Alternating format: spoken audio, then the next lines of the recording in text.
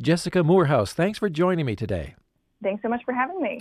Ms. Moorhouse, what is happening with the economy and the markets right now? I think people are very nervous, and we've seen the Toronto Stock Exchange, for example, having one of its worst days in some 80 years. Well, what's going on? Yeah, a lot of volatility. And, once the stock market opens, we will see what happens for the day. It is not looking good from what I've seen online, all the predictions. Last week was a terrible week. It was something I've never experienced or seen. I was honestly very kind of positive at the beginning of the week. I'm like, this is a great time to buy. This is a great opportunity. And the week continued, and it just kept on getting worse, a lot more panic. I think, obviously, all of it has to do with COVID-19 and all the uncertainty around that. And so a lot of people are just worried about, is this actually the end of the world? I would like to think positive and say, no, it is not. This is just a very difficult situation we are in. So we need to be rational. We need to not make some rookie mistakes like selling everything in our investment portfolios just so we can have a hoard of money to put under our mattresses. Don't do that.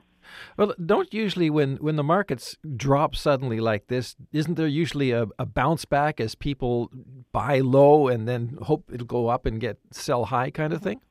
Well, that's the thing. There has been a little bit of a bounce back. It's continued to plummet, but almost every day you will see it go back up a little bit. But I think as the news keeps on refreshing and we keep on getting new information about the pandemic, it keeps on going down. So I feel like until we really get some good news about what is going on there, some positive information about a solution, it's going to continue to go down. But there will be bouts of going back up. I mean, I think that is what's going on with the Federal Reserve, lowering their interest rate. I foresee that happening again with the Bank of Canada. So that may give the stock market a bit of a boost, but it's really hard to tell.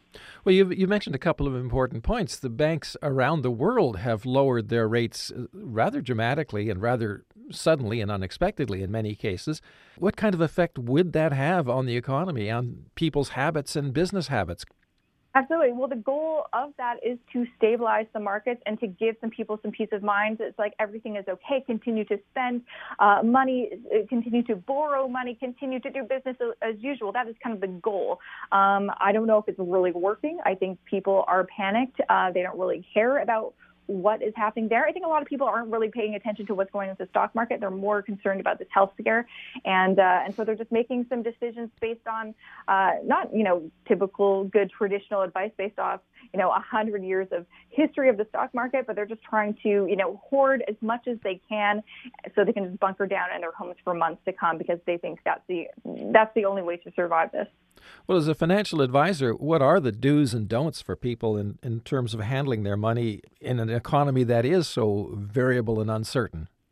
Well, it really depends on your situation financially. There's a lot of people out there that are very concerned about their livelihood, their work. I know a lot of people out there that may lose their jobs because businesses are going to be required to close. I know people that have lost their jobs already, and it's very early days in the situation. Myself, included, my business has shifted a lot. A big part of my business was public speaking. Obviously, that is not going to be the case for the months to come. And so I think a lot of people are very concerned about where's the money going to come from and how am I going to survive? And so in that instance, it may not be your best option to just put a bunch of money from your bank account into investments. You want to really prioritize your emergency fund if you can. If you are still earning an income, make sure you are dedicating a good portion of that income to your emergency fund, your savings accounts, and all of that. And really just focus on making sure you have enough. We don't want you to get into a situation where you do have to borrow and get into debt, and then for the next 12 months, you're just paying off that debt. We really want to do what we can today, cut back on any, things that are not essential to your life, and really focus on just, saving as much money as possible. But if people are doing that and not spending, then isn't that also kind of feeding into this circular thing of the economy going downhill kind of thing? Because if they're not buying, companies aren't selling, they're not making, this kind of thing? A little bit. However, I think a lot of the big issue and what probably will trigger an ultimate recession, which I do believe will happen, is that the government will say, no, these businesses have to close or we're doing limited hours. I don't think it's necessarily going to be that people don't want to spend their money. I think, part of it, but I think also we won't really have the option to spend our money. I know, seeing what's going on in the States and New York and all that kind of stuff, I think those limitations will kind of force that to happen. But yeah, like you said, I think also sometimes I think even though we're really told to self-isolate, just stay at home, there's lots of ways that you can spend money just by your, sitting on your couch. There's still, Amazon is still available. You can, sign up for deal or meal delivery kits. As long as those are still available, it's something I'm certainly looking at. There's still ways to spend money if you want to from your couch. But I feel like with all of the shifts and restrictions put in place so we can protect ourselves, I think that'll be a big issue. When this crisis finally ends, because it will eventually end, how long does it take for an economy in this state to recover?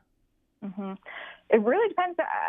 It's hard to say because we've never seen something like this before. This isn't, I feel like, really comparable to the last market crash in 2008, 2009, because that had nothing to do with this health pandemic that we're dealing with now. We have no idea when we will find a solution, have a vaccine ready. And so there's so much more uncertainty, I feel like, in this instance than compared to other kind of market corrections or crashes. It's really hard to compare. In my view, this isn't going to be resolved in just a matter of weeks or months. We are definitely looking at a year, if not more than that.